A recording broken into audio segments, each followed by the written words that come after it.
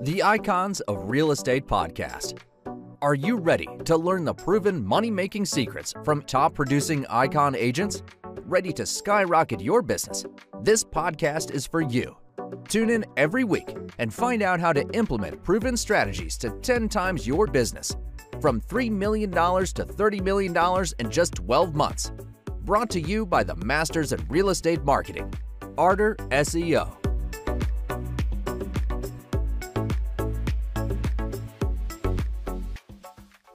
Welcome to the Icons of Real Estate. I'm Tim Calloway. We have a very special guest for you today from Miami, Florida, Ignacio Villanueva. How are you, Ignacio? Very good, Tim. So nice to be here with you. Thank you for the invitation. Yeah, I love having you on the show. Obviously, as most of my listeners know, I do live in Southeast Florida as well. So I imagine Ignacio and I have tons to talk about. I always lead off with the first question. And, Ignacio, were you a young man, tugging at your mom or dad's heels saying, hey, I want to be a realtor at age 6 years old? Or did you fall into real estate? How did it happen for you? I actually kind of fell into real estate, but looking back, I think it was written in this. I mean, it was always going to happen one way or another. I quick elevator pitched myself. I'm originally from Caracas, Venezuela, where I was born and raised. I went to law school in Venezuela, so I'm technically like a bar certified lawyer, and I could practice law. I want to go back with, not that I do.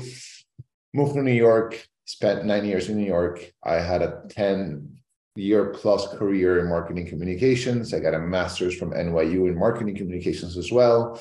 And real estate has always been something that I've loved. I mean, ever since I moved to New York, right off the bat, I was always kind of looking at listings. I bought my first apartment very early on.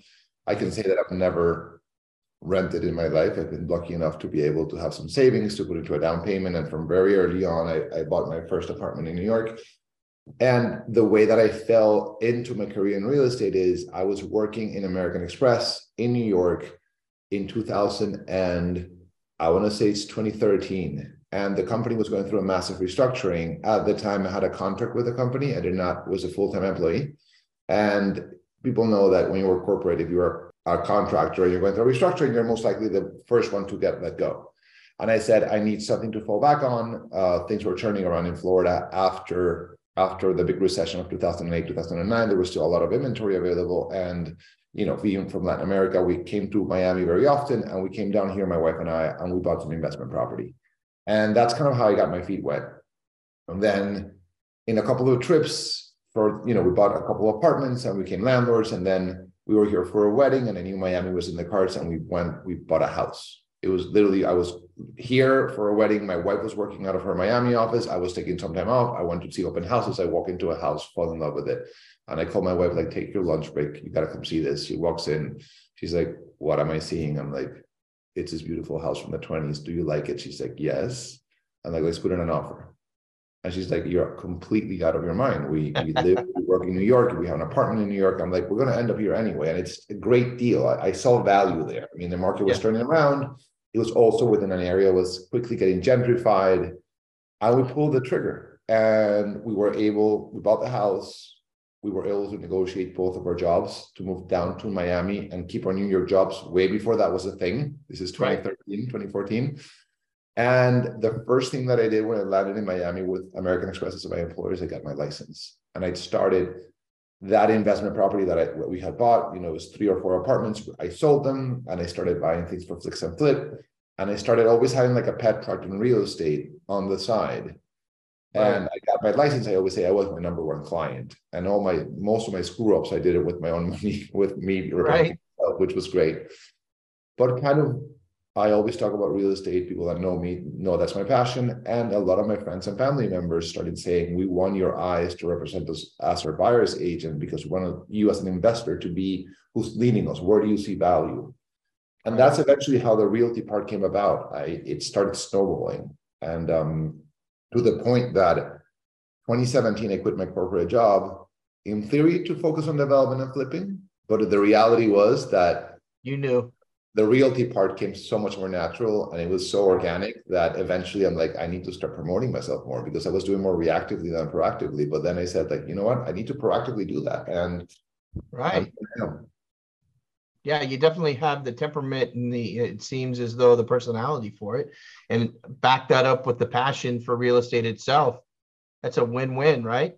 My wife also always jokes, like my dad's also very big on real estate, and it's something that we've shared growing up. I mean, the whole idea of like, looking at properties wherever we go when we're traveling. He did it on his own. We traveled together. We would enjoy going out on real estate tours of whatever city we're visiting, regardless of if it was a reality or a true interest in buying something, just going out and seeing things and getting a sense of price. But when we were living in New York, my first year married, my whole family went out to Turks and Caicos in January to spend the New Year's.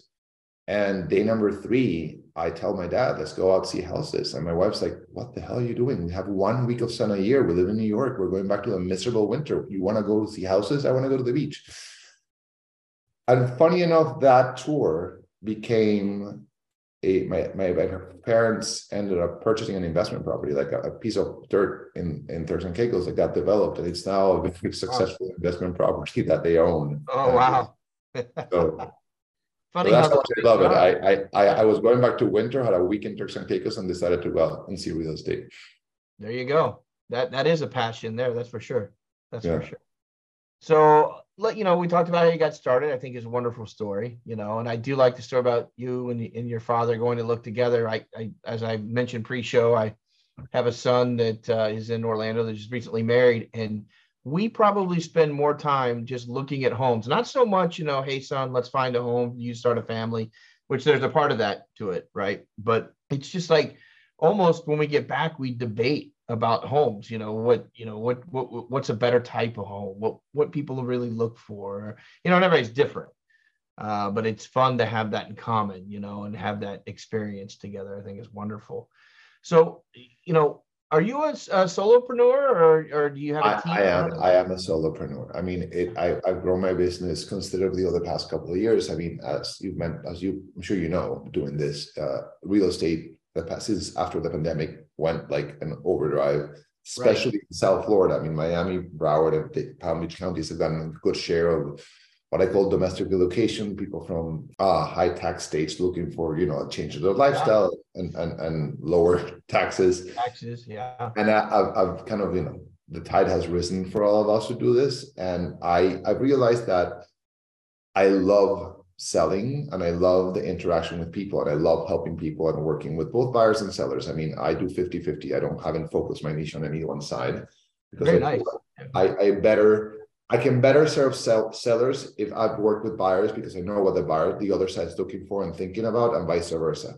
It makes me a better negotiator. It makes me a better equipped to actually help my clients. But I also enjoy both sides of the transaction very much. So it's actually, I like being out there. And I think when you do have a team, what I fear perhaps is it's more about as much people management and your team management as it is probably about selling. And in this point of my career, I want to keep selling. I don't discard that down the road, I might grow a team or a specific type of team, but as of right now, it's just me. That's fantastic. Yeah, more for you and more activity. If you enjoy the activity, it doesn't matter. A lot of people just aspire to run a team. There wasn't necessarily the passion for real estate. It was like, this is my opportunity to be an entrepreneur, and these are my employees. And that's just how, some for everybody. I think there are many tried and true ways of things that have proven to be the best route to take when you're in real estate, and growing a team might be one of them. When you've maxed out on, we all have 24 hours a day and you can only do as much. Yeah. So if you have enough leads and if you have enough people and you're pushing business away, the obvious thing would be to just kind of like get someone under you to take care of that business that you're not be able to focus on. I've tried to just take a different route, and I'm trying to just kind of constantly increase my price point. So same volume, but at a higher price point, which means a growth in the economics. It could get to a point. I mean, I have some people that I collaborate with that help me with certain type of leads that I'm not working on, but I wouldn't necessarily call it that I have an actual team. That's fantastic. Yeah. I mean, yeah, you always have to have somebody to do paperwork and things like that, but they're probably off site. That's fine too. Yeah, exactly.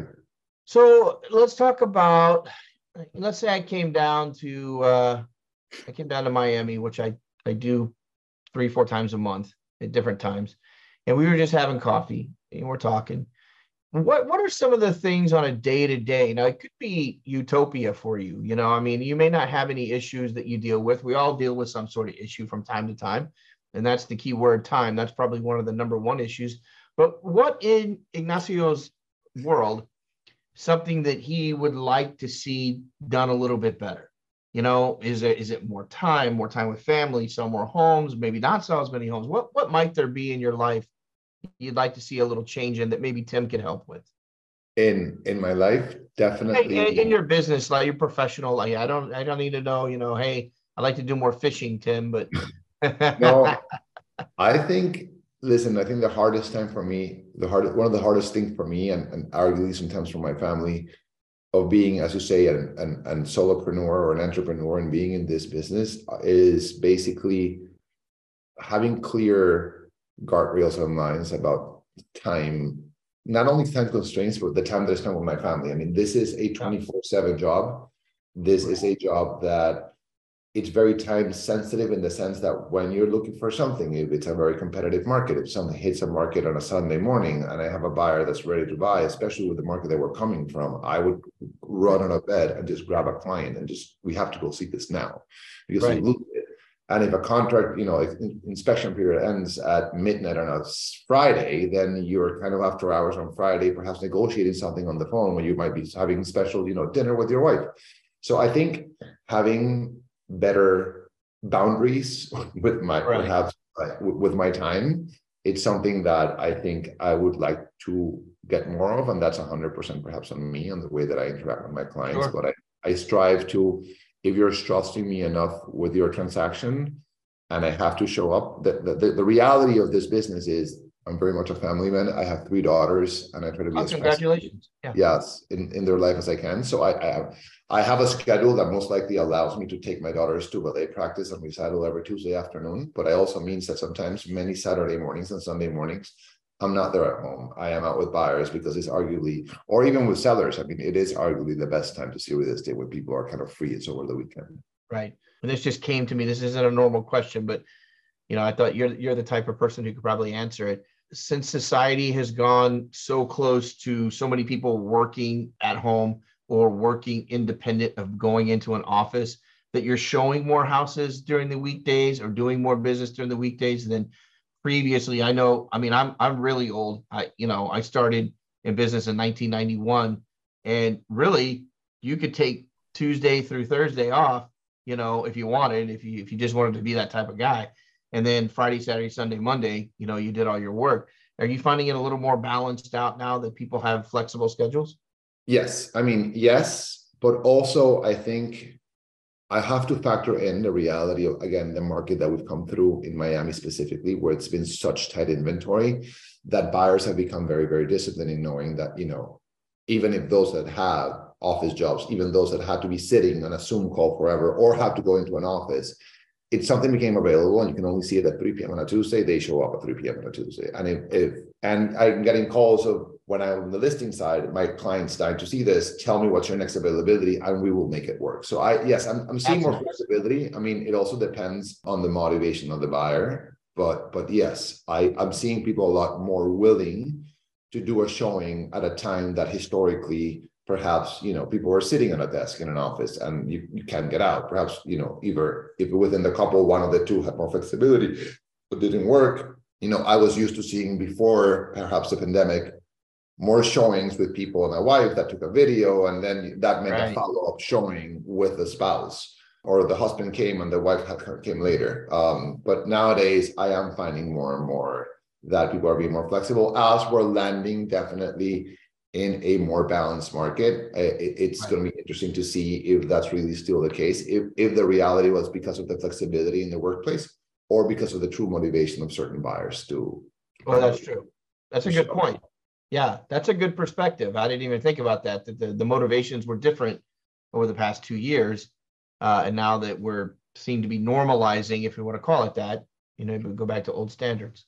Also, Miami is, I mean, what's blown this market out of the water has what I mentioned earlier. It's like the domestic relocation. Those buyers who are relocating to Miami domestically, not internationally, but they're coming. A lot of California, a lot of New York, Illinois, New Jersey, Illinois. yeah. The tri-state area with the move from Citadel down to Miami, you're seeing a lot of Illinois, you're seeing a lot of California, both San Francisco and LA, quite surprising. And what happens is that buyer has a very different dynamic that the local buyer that's making a lateral move or upsizing or downsizing. If you're a local buyer here every day of the week, Monday through Sunday, and you'll go when you can. But those out-of-town buyers have a process that I've seen the way they work. I mean, if you're an out-of-town buyer, you fly in for a week or for over 3 days, and you pack your agenda. If it's a priority to buy a home, is showing.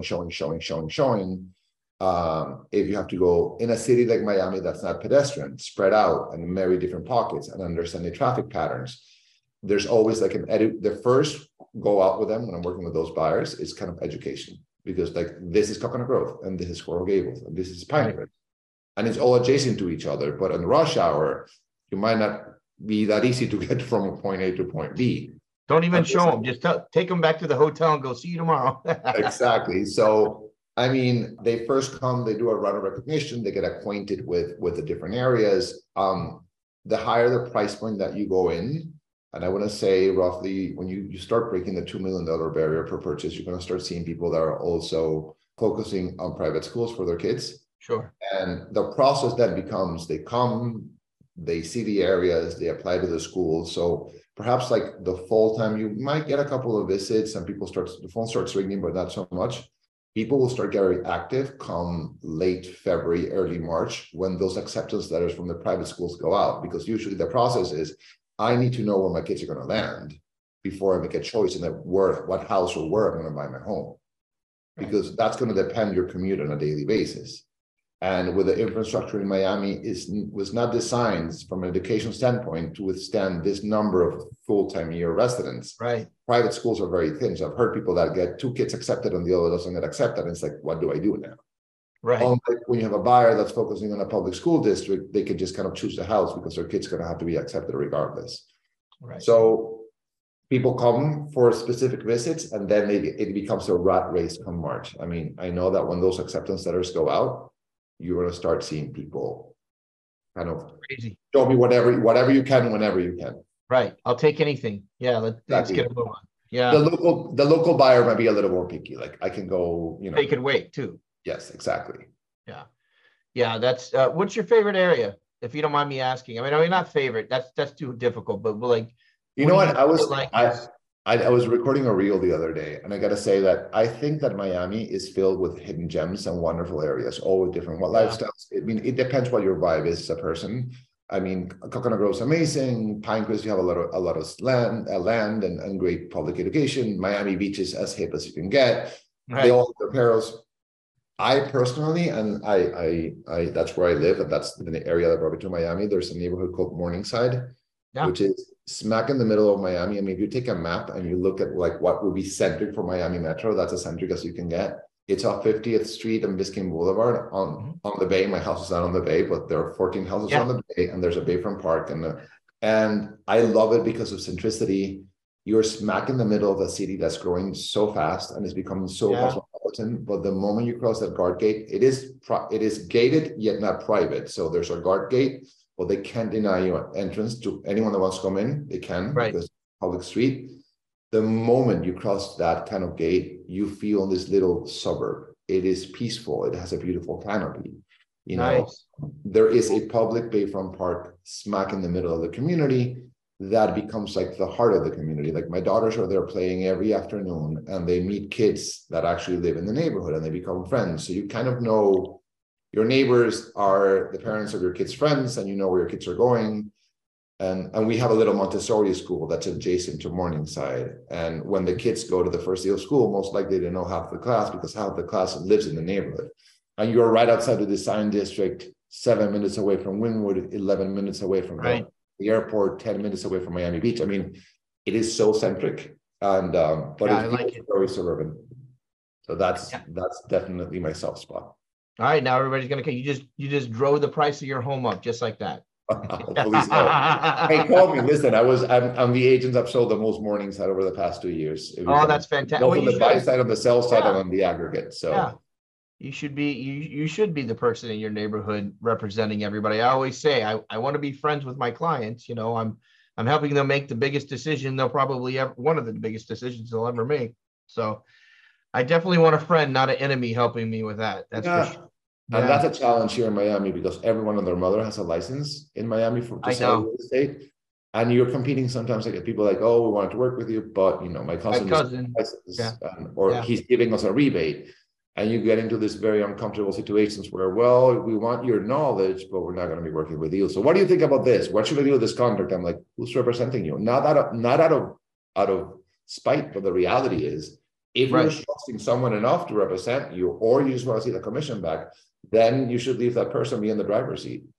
Yeah, I agree. I mean, you get what you pay for. I mean, I know that's an old adage, but I think I have learned not to use family when I talk about, because there's so many family members that have licenses and things like that I would always recommend that use your family for a referral.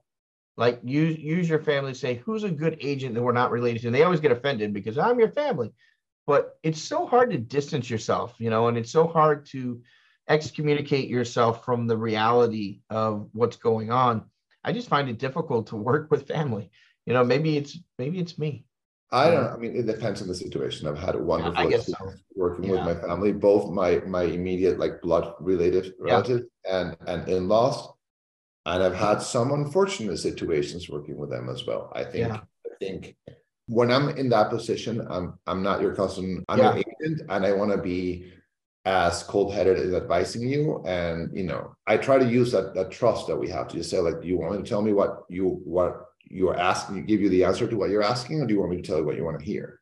We say that, and I have left things in writing just for the record, A, B, and C. This is what I think about this property. This is what I think about this area. Because if ever comes back to that, I want to make sure that it might be an unpopular opinion, but you have to, that's the job that you have to do, especially in residential real estate. There's a lot of emotions attached. Either you're doing the buyer or the seller. I mean, if it's a seller, they're selling their home. There's a place that they've had memories where they raised their children, perhaps, or they had their marriage, or whatever it is. It's that home is arguably the most valued possession that you hold. And when it comes to you're doing the buyer, it's a place where they're going to live, and there's a lot of emotions attached. And I think as an agent, the job is always to be as objective and cold as you can. I leave the emotions to my client, and if they want to get emotional, they can get emotional. That's perfectly fine. But I'll sit down, I'll give you numbers, I'll give you columns, when you're selling, you're buying, and this is my point of view, and this is where it's coming from. Try not to get emotionally attached to the transaction. And likewise, when I'm negotiating with a counterpart, I try not to treat negotiations as war. I mean, we're working together, we're on different sides of the deal to get this deal forward. And I believe, as I say, there's always a solution that keeps everyone happy, or at least everyone equally unhappy in certain situations. Great. Both sides are unhappy. Exactly. I strive for the happy part, but sometimes there you go. Always. Let's all be happy. That would be great, wouldn't it? Yes. I think that might be a dream now. So I'm coming to the kind of the end of our programming time here, Ignacio. But let me ask you first this. How does someone get in touch with you? What's the best way to get in touch with you?